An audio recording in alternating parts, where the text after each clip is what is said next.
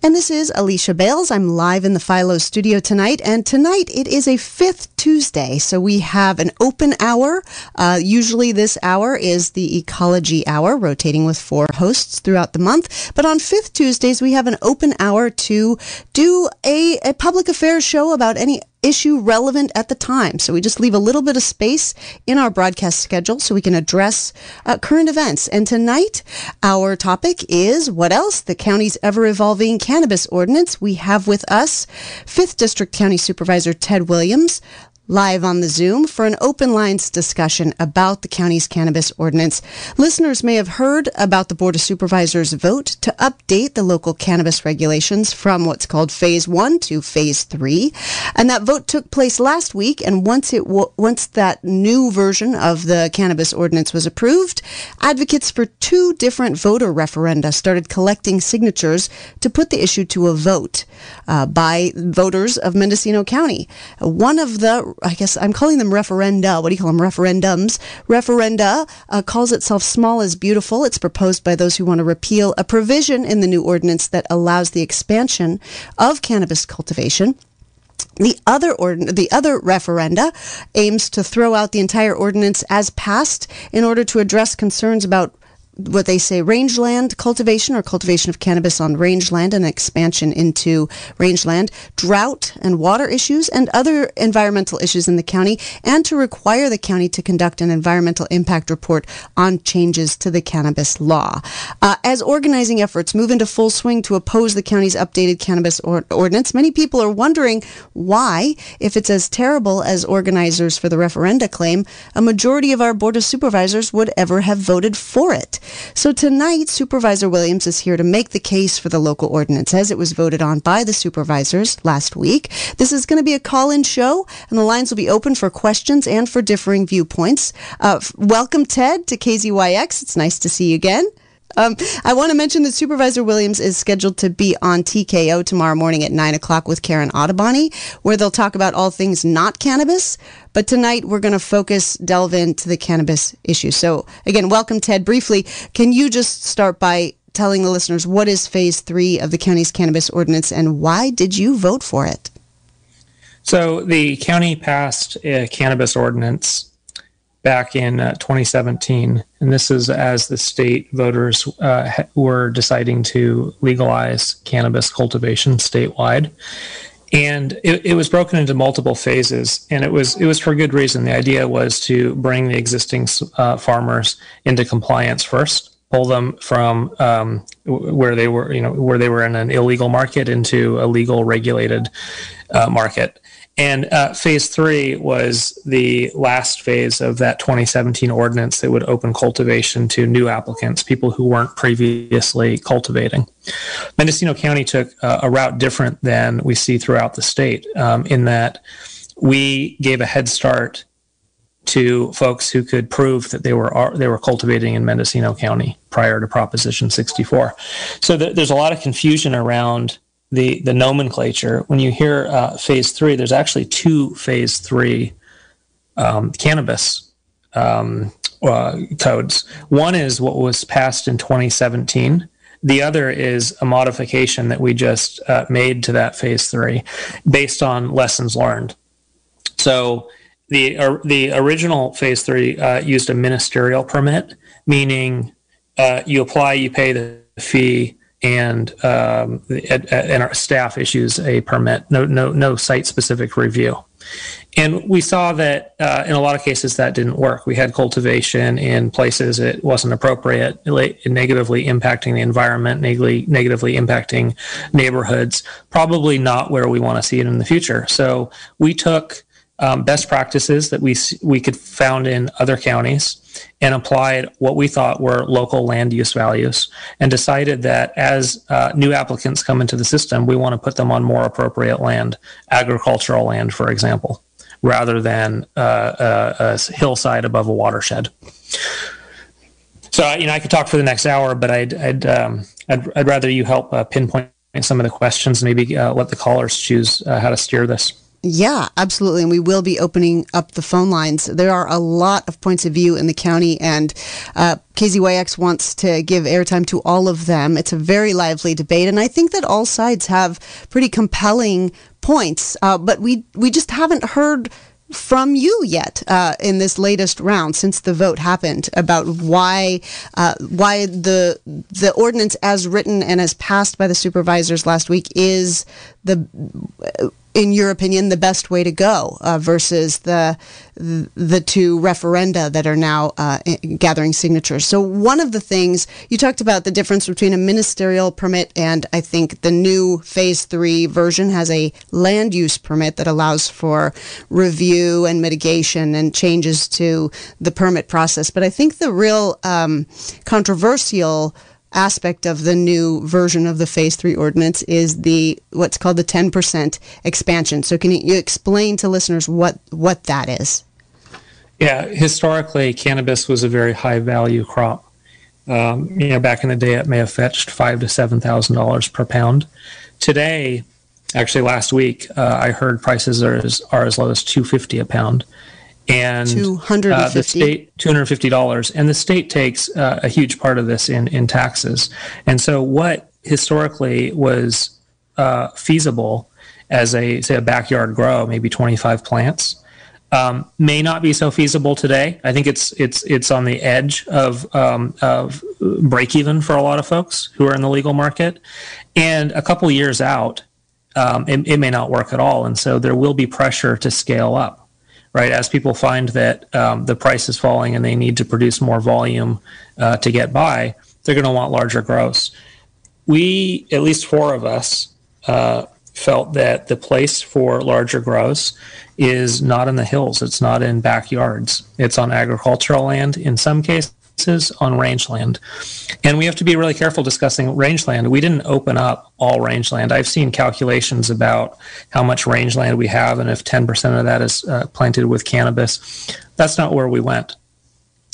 We decided that existing crops could be replaced. So say there's alfalfa or there's a grape field. The grapes could be removed. Could remove 2 acres of those grapes and plant 2 acres of cannabis. The idea being that it's not a new impact. That's land that's already irrigated, it's already tilled, has an existing crop. We thought that would be a reasonable standpoint for allowing expansion without creating a significant environmental impact. Okay, let's back up a second. So far, we haven't heard about 10% at all. So we've heard the reasons for wanting to allow more cultivation in the county, economic reasons for that, and trying to make it a potentially viable agricultural crop for people. But where does the 10% come in there? Because that's really where the controversy started to explode. The 10% was decided as being appropriate for rangeland and agriculture lands, and I think it's a bit of a misnomer that you would have 10% of a parcel size covered in cannabis, because it's the state that licenses cannabis, not the county. Although a lot of people consider it to be a county program and maybe a failed county program, it's the state that has the licensing responsibility combined with local county permitting. And there's a lot of regulation from the state. If we had flat farmland, a 100-acre parcel, you may be able to, under our code, grow 10 acres. When we went out and looked in the field, most of the land is sloped. And I looked at several 100-acre plus parcels where I could only identify maybe a couple acres. And I checked with staff to get their take, and they thought the same thing. So, 10% may be the same as 5%. Maybe it's the same as 2%. That just given the state environmental regulation as far as slope and water and all the other characteristics, it's unlikely that many parcels would be able to utilize up to 10%. But that said, it seemed like on, say, agricultural parcels, where you could grow on a 100-acre parcel, you could grow 100 acres of industrial hemp or 100 acres of grapes. That would be the place we would want cannabis to be grown. And the research, UC Berkeley is doing a lot of research on the water impacts of cannabis. What I've seen so far is there was a report that came out on Monday highlighting cannabis may have similar water use as tomatoes. And I've seen other research to highlight that it's less consumptive, has less water consumption than grapes. So if you're allowing a farmer who's growing 100 acres of grapes to remove some number of acres and replace it with cannabis, that may actually be a net win to water and likely doesn't create a new environmental impact. Mm-hmm. Okay, but so I'm going to roll it back again. What does the ordinance say about 10%?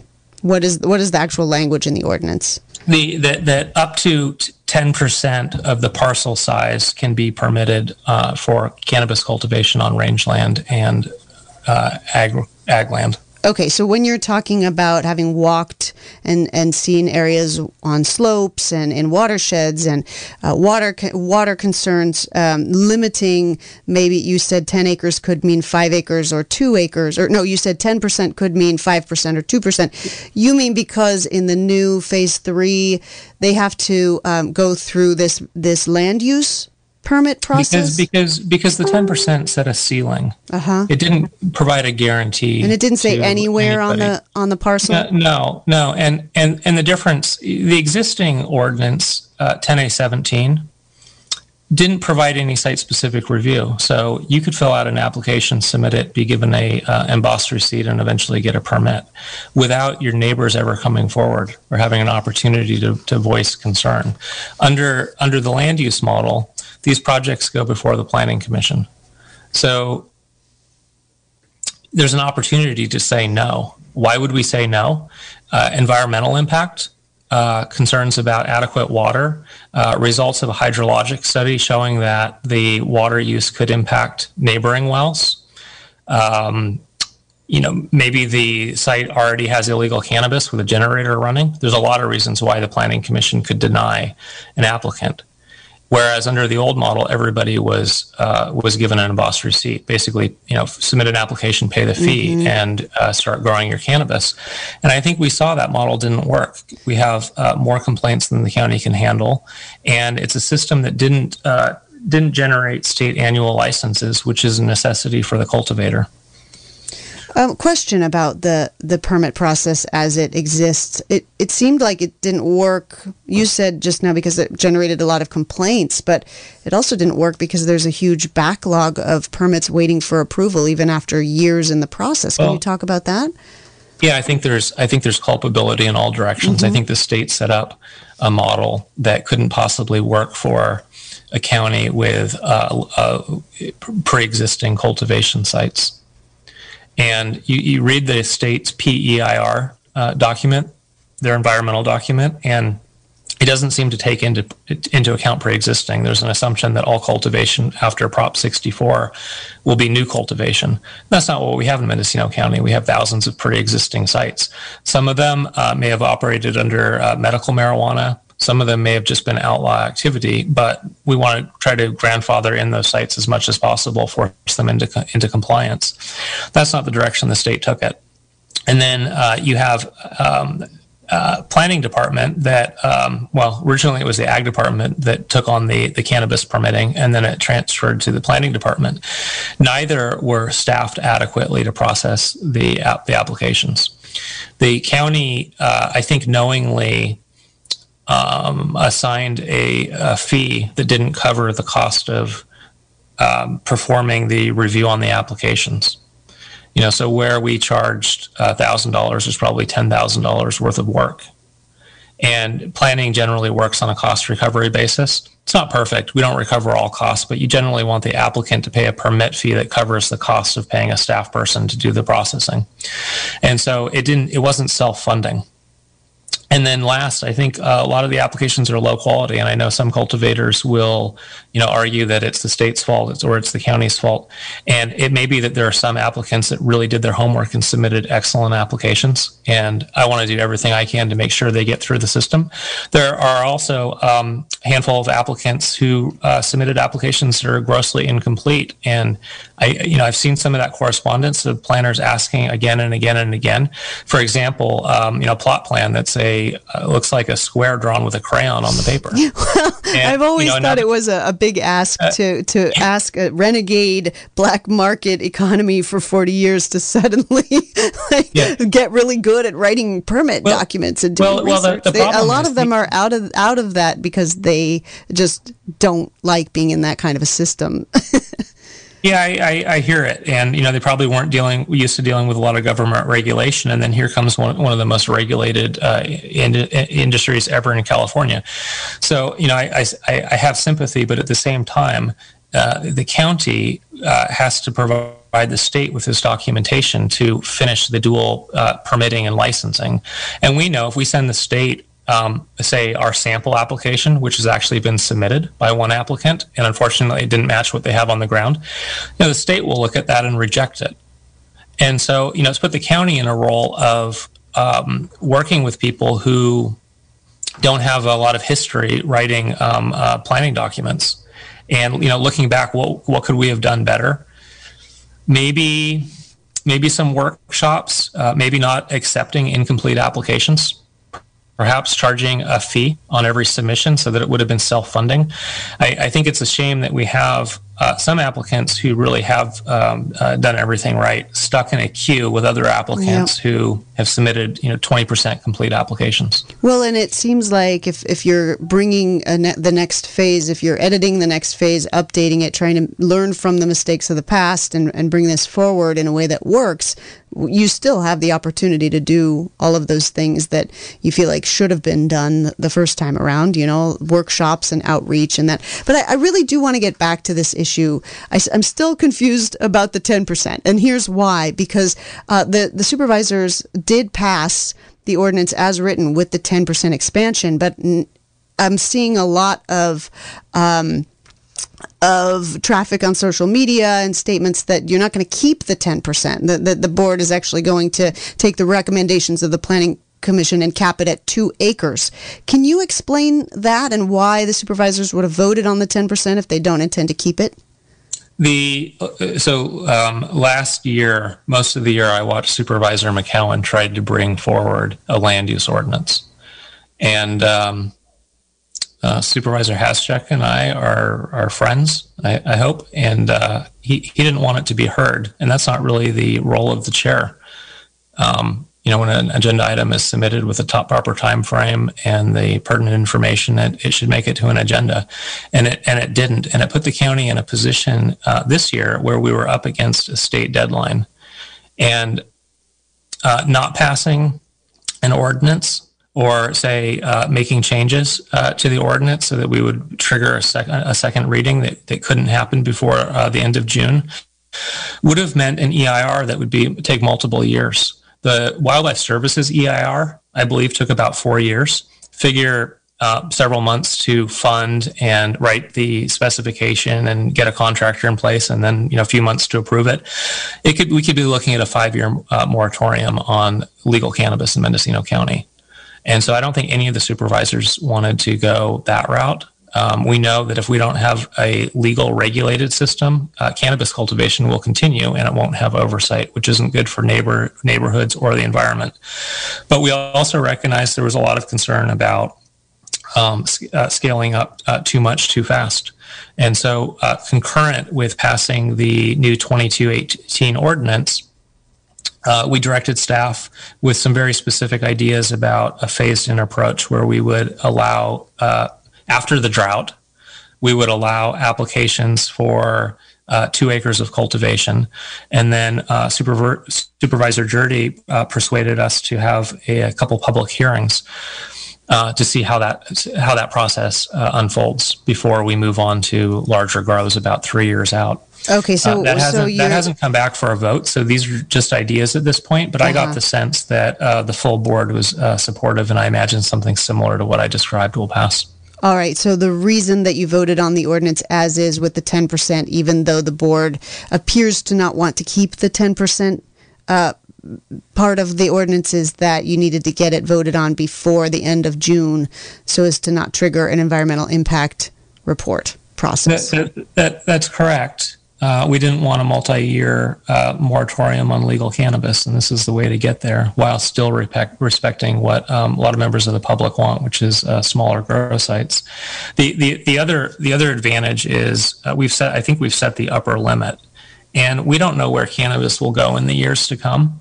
Perhaps it'll stay viable at small scale, less than 2 acres, or perhaps it won't. And it's the nature of commodities. And, we're going through transition with prohibition ending. And it could be that a quarter acre of cannabis, which is what's allowed today, may not be viable. And we don't want to spend $1 million and have a several year delay while we scale up. So I think the way we've done it allows us to set a maximum ceiling, set a lower limit, and phase in larger grow over time if we find it to be appropriate. It is hard to take the idea that you passed something, but you're going to change it in the future. So that's my question is, how do we know that the process is going to work? How long is it going to take to remove the 10% aspect of this ordinance and put in the phased-in approach? Do you have any idea? Is that concrete, or is that just sort of in the future vague thing that you want to do, you're gesturing toward, but you don't know when or how? Supervisor Jurdy gave indication that it could happen this summer. I don't know exactly what month or what day, but I've also heard some complaints on social media about the supervisors are doing this only to ward off a referendum, and once the referendum fails to materialize, then they'll drop it. I don't think that's the case. I think the supervisors in good faith are trying to find a compromise, trying to save public money, trying to meet the state deadline in a dual permitting licensing system that's that you can't sum up in a soundbite. It's incredibly complex.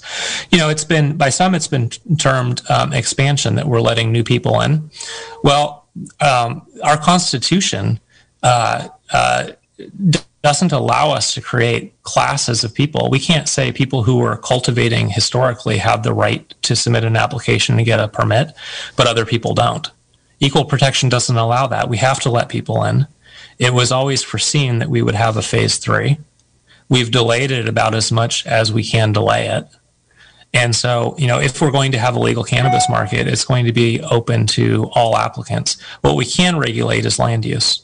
And I think we've done a pretty good job of putting new cannabis on more appropriate land, not in residential neighborhoods, on land that's zoned for growing crops.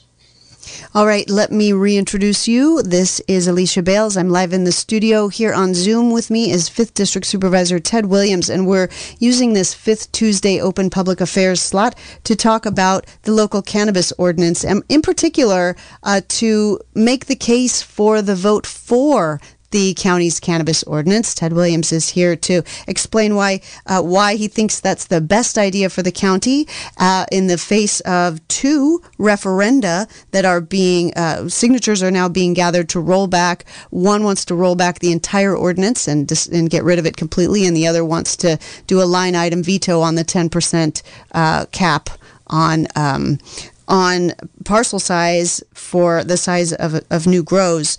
I think I've got that right, but I'm going to go ahead and open up the phone lines to let listeners weigh in on this. Yeah, go ahead. Alicia, if I could comment, I hear you talking about two efforts.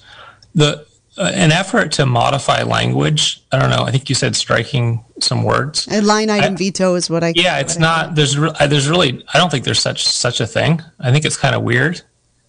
And what's allowed is the voters can collect signatures to repeal the ordinance. Which, frankly, if it were repealed, we would revert to the phase 3 in 10A17, which I think would be horrendous, because it would be the kind of problems we've seen with cannabis all over the county, amplified with new people coming in without any sort of discretionary review.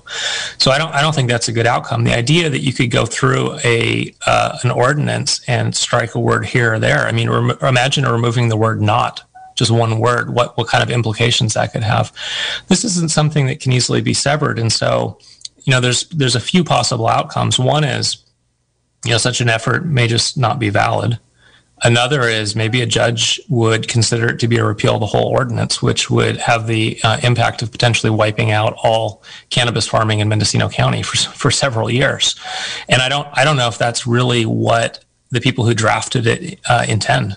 Well, I'm curious about this because Sonoma County has opted to move forward with an EIR for their cannabis policy. Is all growing of cannabis in Sonoma County going to be suspended until that process is over?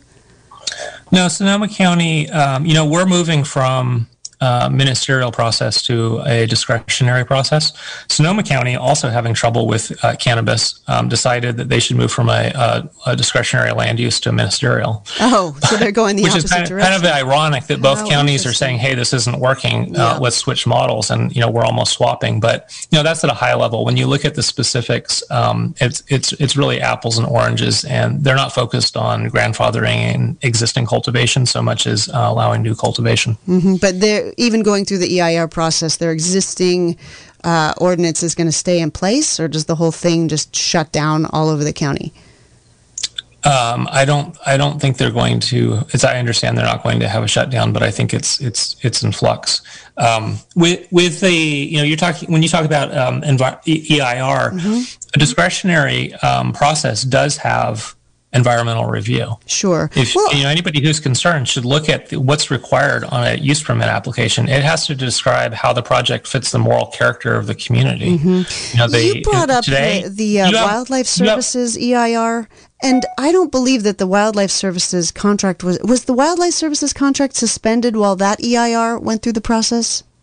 It was. It was, and I don't remember it taking 4 years, though. I remember the litigation taking 4 years. But do you really think, where are you getting this number that it's going to be 5 years to do an EIR? Well, looking at the length of other EIRs, mm-hmm. there's some examples where EIRs have cost less and have been a little bit quicker. Trinity, I think, was $240. Mm-hmm. Trinity is a much smaller county, and a lot of the county is federal land. And when you look at this sheer size of Mendocino County, studying all of our watersheds, for example, I think it's a multi-year endeavor. Mm-hmm. All right. Well, we do have our first caller. So let me put the number out there. It's 707-895-2448. 895-2448 is the number here in the studio. We're talking about the local cannabis ordinance with Ted Williams, our 5th District Supervisor for Mendocino County. Hello, caller. You're live on the air.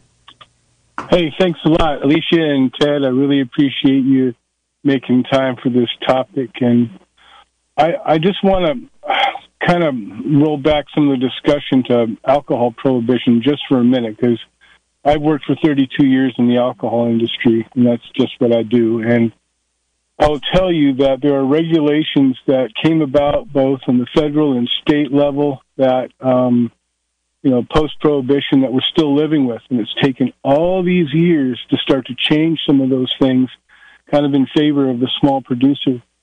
And just going back even further, Mendocino County was a dry county before prohibition.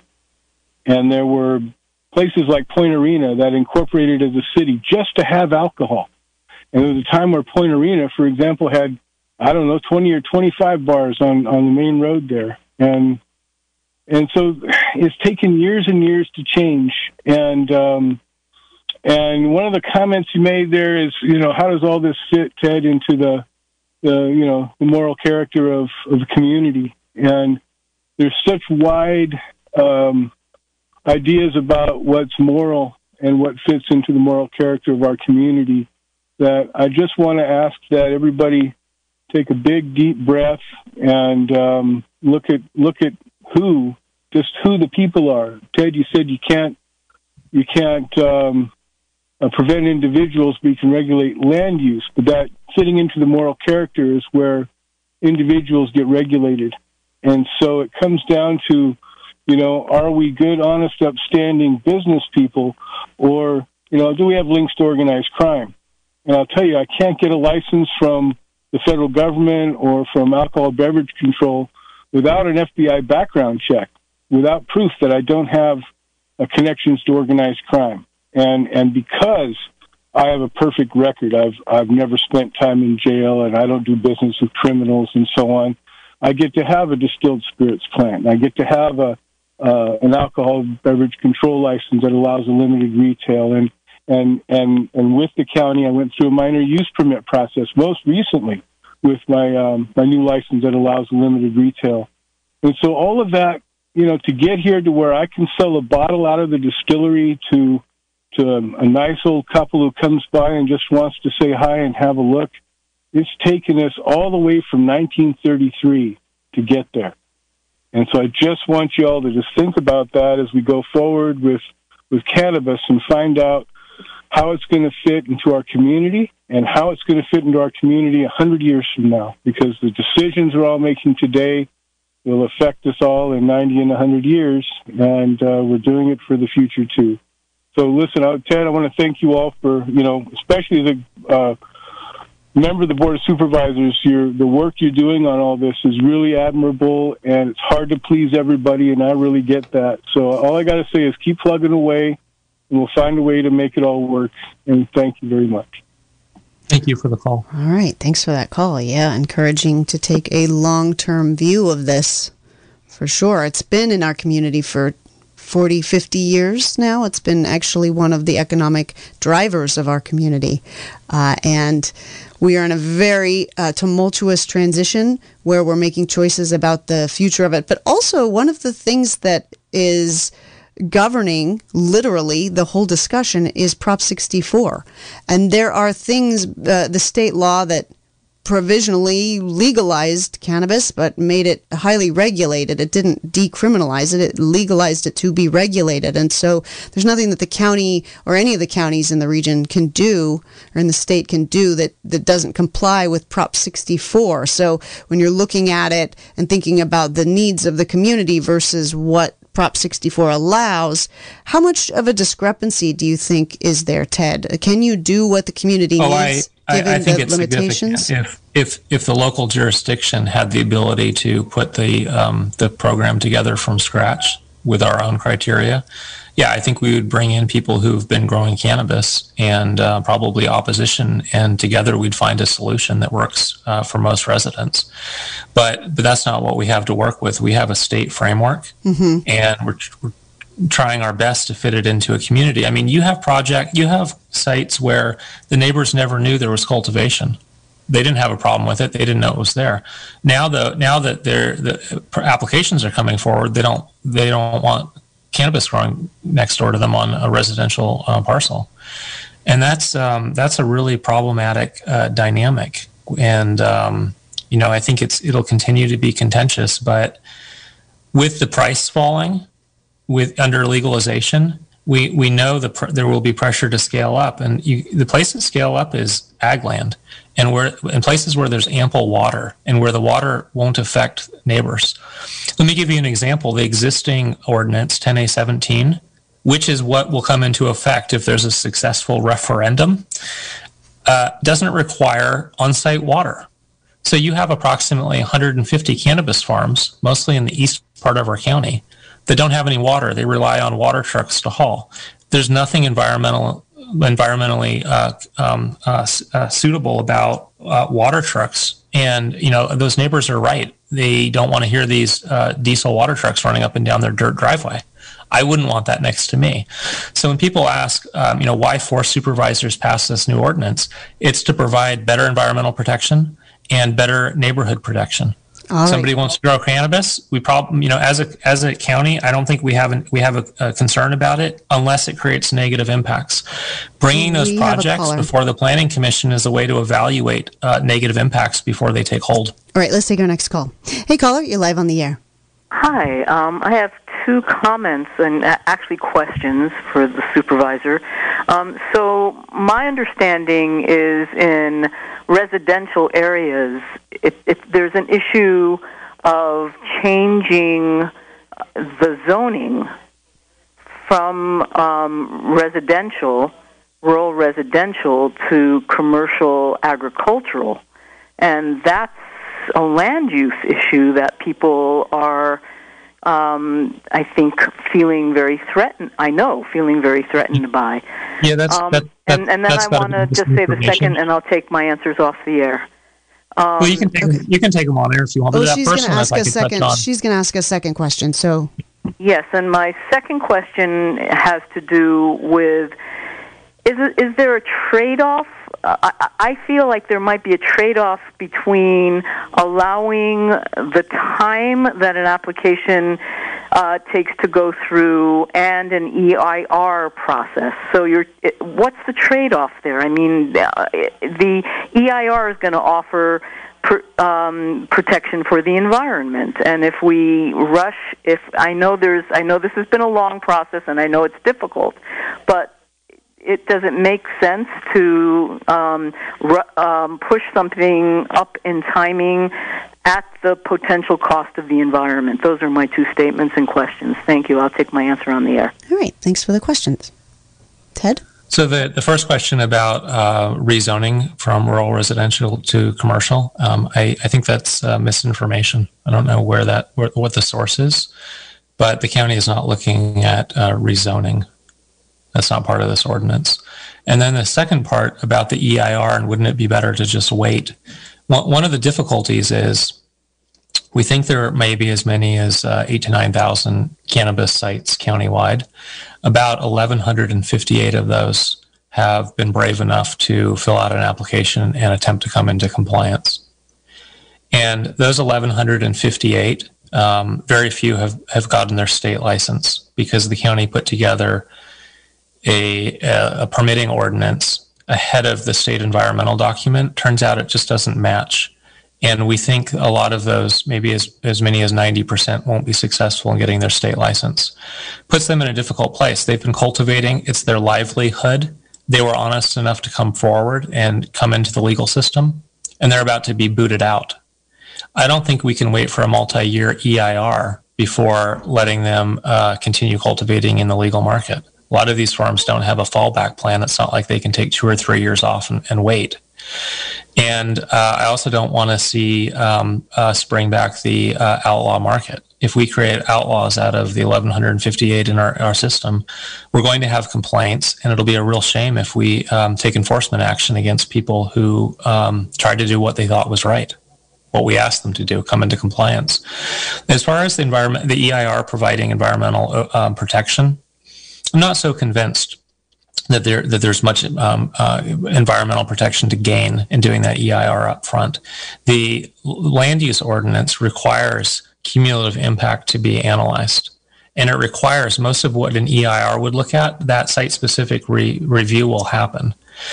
Humboldt County has about 4 to 5 times as many planners. They do 70 land use permits per year for cannabis.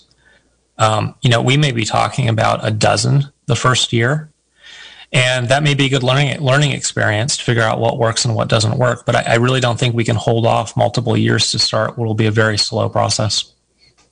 All right. So now, again, as a non-expert, as a lay person watching this from a distance and as a voter, I don't understand all of the layers of timelines then. So if we have 1,158 people who have filed for permits out of 8,000 to 9,000 cannabis sites, and now you're saying in the best case scenario, we'll get through 12 of them in a year, how does this not keep people in the illegal market?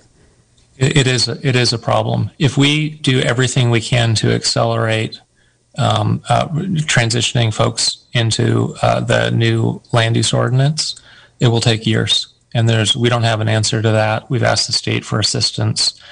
A lot of counties are in this position, but Mendocino County has a huge legacy industry. You go to Nevada County, I think they have a similar problem, but as I understand, there may only be about 30 applicants. We have 1,158 today, and we haven't opened the door to the rest of the previously outlaw industry, and we haven't opened it to new applicants who weren't previously cultivating. So, yeah, we're looking at the landscape across the state. Everyone has trouble with Prop 64. Our legacy industry probably puts us in number 1 place. Maybe Humboldt is number 2 and having difficulty getting everyone transitioned. I see. So you're saying that no matter what you do, Prop 64 creates a bottleneck that doesn't take into account that there may be thousands of people who want to apply for this process because they've been growing in this county for decades.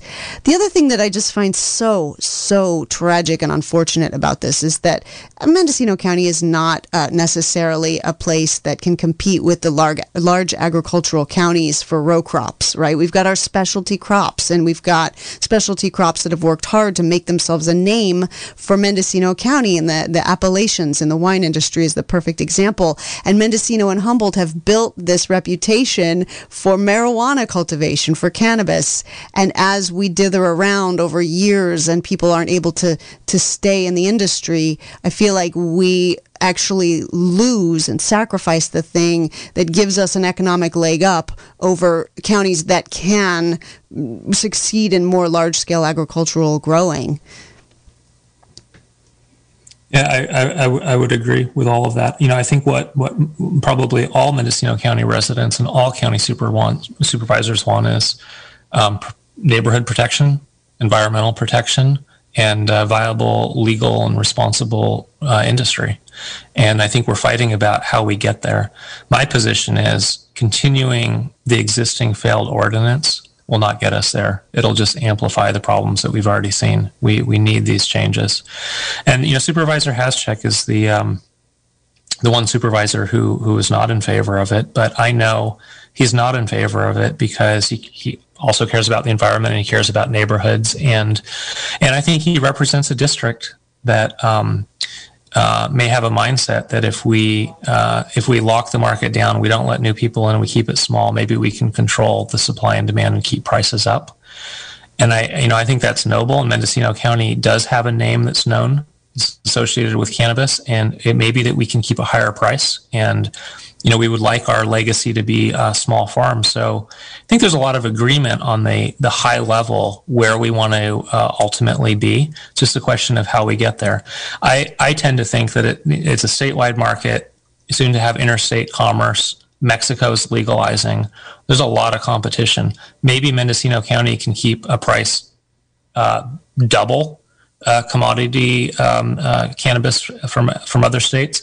I don't know that we can keep 10 times the price. I don't think consumers will, pay 10 times as much for a product from Mendocino County. Mm-hmm. And I do care about the people who work in the industry. There are a lot of people who don't show up at our meetings, who don't have a backyard grow. They don't have their own business. They work in the industry. These are some living wage jobs. And, medium-sized business of Mendocino folks scaling up to a couple acres and hiring some friends. I think those people are also important to us. All right. Well, whenever we start talking about cannabis, the eyes glaze over because it gets so complicated so quickly. So let's go back to the premise of the show, which is to make the case for the ordinance as passed. We have kind of three different identified points of view around this ordinance. We have the supervisors who voted for it and their supporters. You have the folks calling themselves Small is Beautiful who want to adjust the ordinance to take out the 10% of the parcel size, the expansion. And then you have the folks who want to repeal the whole thing. So why, as the referenda move forward, as we move forward to a November, I think, special election, it would be, why should people consider your point of view rather than the referendum moving forward? Well, if I would tell them if they sign the referendum, they're voting to keep things the way they are. Do they think the cannabis program is working today? You have an environment where cultivators aren't getting their state license. They can't become fully legal. And you have water trucks shuttling water to parcels without water. You have hoop houses, plastic all over the woods. You don't have great environmental protection, and neighbors have no say. Do you want more of that? That's what the referendum represents. Right, but what about the affirmative case? Let's put a pin in that because we do have a caller, and we are taking calls. 895-2448 is the number here in the Philo studio. Hello, caller. You are live on the air. Please turn your phone down. Your radio down. Okay, yeah, I did. Oh, good evening, and thank you for the show. And I have environmental concerns. You're talking about rangelands. Undoubtedly, there's old-growth oak trees there that are valuable to the environment. That if cannabis grows were put in, those oak trees would undoubtedly come down. They sequester carbon, and so they are addressing global warming as well as providing very precious ecosystems. And the other thing I want to address is the fact that Mendocino County does not have a grading ordinance. And you're talking about slope. And Mendocino, if there's no grading ordinance, these mountainsides, these hillsides could be graded level in order to have that 10% parcel, no matter what, even if it's 1,000 acres, as the law seems to be written, as the ordinance is written, as it has just been passed, that would be possibly 1,000-acre parcel could be 100 acres of graded land, of land that's made to be like what happens in Japan with the rice grove, because we don't have any control over whether a bulldozer goes in there and moves earth. And I just want to have these environmental concerns addressed. I want to see it in the law. I don't want to see it in the law later. And it's a big concern. Okay. Yeah, so I can... Thanks, caller. Thank you. So those are really good questions. The first one was about removing oak trees. And no, that's not allowed to plant cannabis. You can't go in and cut down an oak forest. On rangeland, only where there's an existing crop can cannabis be planted. So we're not talking about opening up new land. The hillsides that you see that are undisturbed, those will not be available under the new cannabis ordinance. Where somebody has an existing farm and they're tilling the soil, an application could be submitted to replace a crop. They could replace a couple acres of grapes with a couple acres of cannabis. And then I think the second part of that question was about bulldozing. About the lack of a grading ordinance. Yeah, and I think the lack of a grading ordinance is a great topic. It's really outside the scope here. It's crazy. But no, I don't think a land use application would go before the planning commission. Before anything was done. Any work that's done in advance, say putting up hoop houses, bulldozing, that would nullify the possibility of getting a cannabis permit. So they would start with the land without any development. And they would bring a complete application to our planning department. They'd get on the planning commission schedule, and they would tell the planning commission that they want to bulldoze however many acres you're talking about. Planning commission would deny it. Mendocino County is not going to allow that type of project. All right, so it's not just the Wild West, go out and bulldoze whatever you want. There's the planning commission has a say over these permits and these plans. That's correct. All right, I have been corrected. The election would not be in November of this year. It would be in June of 22 during the regular election. That's when the referendum or referenda would come onto the ballot. This is a call-in show. I missed a call, so caller, call back. It's 895-2448, and we'll take our next call. Hello, caller. You're live on the air. Hello. I am totally against this expansion of pot growing. I used to be a small-time pot grower, 8 to 10 plants, a pound for me and a pound to take care of my horses. I know how many chemicals I used to use, chemicals for mold and mildew, chemicals in the soil to make them big and make them strong. I don't think you forest supervisors really know what you're doing. I also heard that the governor was going to give Mendocino County $20 million to get their licensing permits in order. Is that what this is all about? Follow the money? No, I don't think it's what it's all about. I think it's about protecting neighborhoods, protecting the environment, and allowing legal cultivation, because California voters decided that cannabis should be legal. Well, But as far as any the chemicals, petition that comes my way, just because I used to grow pot and I know what the effects are, and I think you 4 supervisors that are for this are crazy. Thank you. All right. Well, we're going to not go for ad hominem attacks. Yeah, it's okay. It's an emotional topic, and I understand why. We all do care about the environment. But the chemicals that were used in the 70s and 80s in growing cannabis, you can't do that today. The cannabis is tested. If there's any sign that those types of chemicals are used, it's not a marketable product. It's more regulated than any other crop in the state. Yep. All right. We have another call. Good evening, caller. You're live on the air. Than any other crop in the state. Go ahead and turn your radio off, please. All right, we have another call. Good evening, caller. You're live on the Okay, air. I can hear myself, but I can't hear you, caller, so I'm going to go on to the next All call. right, we have. Okay. Hello, caller. You are live on the air. Yes, I'm curious about the status of medical marijuana. I'm registered with the county and the state, and it's pretty a gray area. There's my recommendation from my physician says 99 plants. The county pretty much didn't say anything, nor did the state. I was wondering what actually the status is in Mendocino County for medical marijuana, because it seems to be where this all started, and it's turned into some commercial permitted, big, huge corporate farm nightmare. So I'll take my spots off there. Have a good night. As I understand, 6 plants. Okay. And not for market, right? Correct. All right. We have another call. Hello, caller. You're live on the air.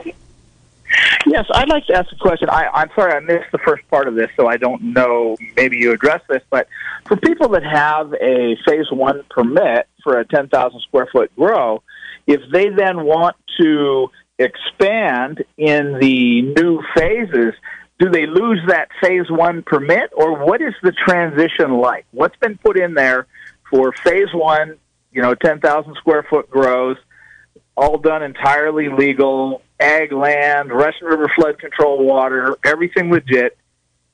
What is their path forward? Do they lose that permit as they try and get one to expand, or does part of their property stay as that, and then the next part of the property becomes part of Phase 3?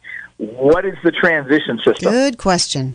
All right. They would submit a complete application under the new land use, and we're giving a 60-day. I couldn't understand the first part of what you said there. Oh, can you repeat that, Ted? You would submit a complete application under the new land use ordinance 2218, and does that you would include describe the all part that's under the Phase 1 permit? Yeah, put that aside for a second. You would get a head start 60 days over applicants who are not currently cultivating, and we would review your cumulative cannabis cultivation under the new ordinance. Does that now you bring up a good point. The state in the trailer bill earlier this week changed some of the regulation related to license extensions, which greatly affects the 1,000 or so that are in our system. And it's looking like they may get one renewal before significant environmental work would be required. It's putting even more pressure on us to have 2218, the new ordinance. My read is, before I thought only 10% would be successful. Now I think the state is effectively pushing more out and pushing them out sooner. And anybody in the existing 10A17 program should look at the trailer bill language. When you say pushing them out, you mean pushing them out of the system or pushing them through the system? Well, they may need to pushing them out of the system. Got it. I think that even fewer would be more than ever. viable. Our existing ordinance isn't aligning with where the state is going with state licensing. Is this deja vu all over again? Man. Yeah. Oh, caller, you're still there. Correctly, it sounds like you're saying that this has all been a fail. Is that correct? I think a lot of folks who took out applications and started down the path likely won't end up with an annual state license. Not everybody who applies is going to be successful. And some of those projects that fail are because applicants didn't submit complete paperwork. There's others that probably submitted everything right, and they just happen to be on land that will never be approved. For example, there's a sensitive species that CDFW finds, and categorically, they're not going to get a state license. Mm-hmm. All right, we've got another call. Hello, caller. You are live on the air. Hi, this is Tim from Moscow, Idaho. And I just want to say I've been listening to this debate on marijuana in Mendocino County for the last, year. And it certainly makes my head hurt. But what I really wanted to address is the notion that Mendocino County's marijuana would have any cachet in the marketplace. And my familiarity is with the Washington State retail stores. And the array and assortment and number of growers is so staggering that the thought that a person would even pay any attention to where it was grown would be difficult to comprehend. So I think when people buy marijuana, they're just buying marijuana, and where it's grown really makes no difference. They're after a variety, they're after this and that, but where it's grown, I don't think is going to make one bit of difference, and you're certainly not going to pay a premium price for it. Mm-hmm. And there you go. It's a good point when you're talking about the product going out into the national market, but we're also 2 hours from the Bay Area, and cannabis tourism, I think, is something that is a viable economic endeavor for our county because we are so close to a huge population center, and we do have locally that cachet. But point well taken. There's a lot of marijuana out there. Tourism is one thing, marijuana is another. So it all depends on what you want to shoot for. And here in Mendo, I think there's potential for some fusion there. All right. A couple of years ago, I flew down to Burbank and rented a car and drove around to dispensaries to ask folks in line if they know where Mendocino is. How about Humboldt, Emerald Triangle? Where does the best outdoor cannabis come from? And the only person who recognized the Mendocino names pointed me to a sandwich store down the road. I went to it. It was in Whole Foods, owned by Amazon, called Mendocino Farms. I put this on my Facebook. What I came back with realizing that as much as we think our name carries weight, in the largest market in California, consumers are looking for THC to get high. They're not thinking about where it's grown. I think our name does carry more weight out of state. All right. Well, we will continue to learn about that as people get more sophisticated in their marketing. Hello, caller. You are live on the air. Oh, hey. I was calling about the question the guy had about medical marijuana. It still exists. Prop 215 was voted in. So the only way it could not exist is for it to get voted out. And if you look it up, I think if you Google search medical marijuana in Mendocino County, it tells you that medical marijuana is now a county by county thing. So every county has a different ordinance. Here is 25 plants. You can do up to 99 plants if you have a certain stipulation on your prescription. But yeah, 25 plants is still the thing. And 6 plants, that's just for recreational use. You just want to grow 6 plants in your backyard, do your thing. All right. Well, thanks for that clarification. Appreciate it. All right. That's going to bring us very close to the end of the hour. Ted, I'm going to give you the last minute or so if you'd like to wrap up and make your case for the county's ordinance. Well, I think we've learned from the failed ordinance, and we've tried to incorporate changes that we think will address a lot of the problems. I think it'll provide better environmental protection. I think water is huge, not allowing cultivation on sites that don't have water, requiring a hydrologic test to make sure that doesn't affect neighbors. From the calls today, I recognize that there's no way to sum this up in a sound bite. It's incredibly complex, and I would recommend having a debate if it continues to be a contested issue. I think that's right, and it kind of takes a lot of repetition and delving into the issues, and I learned a lot tonight. Even though I've been following the issue, I still learned a lot about some of the ins and outs. I didn't really get it, that Mendocino is in a different position because we already had so many growers who want to get into the system, and it makes me wonder whether or not it would be possible for us to take these grievances to the state in some way, because that word failed system or a failed policy, I mean, even what you've said tonight, this is not the new ordinance, or the new version of the ordinance isn't going to solve a lot of the problems that face us. And it's probably a lot of the reason why the arguing is so contentious, because there really isn't a clear way forward. So I want to thank you for giving it a shot and coming on the air tonight. You're going to be on the air in the morning too, 9 a.m. It's the TED radio station, but we'll be talking about all things not cannabis with Karen Ottoboni from 9 to 10, also a call-in show. Ted Williams, thank you very much for the hour. I'm Alicia Bales, live in the studio here in Philo. Take care, y'all, and thank you so much for listening.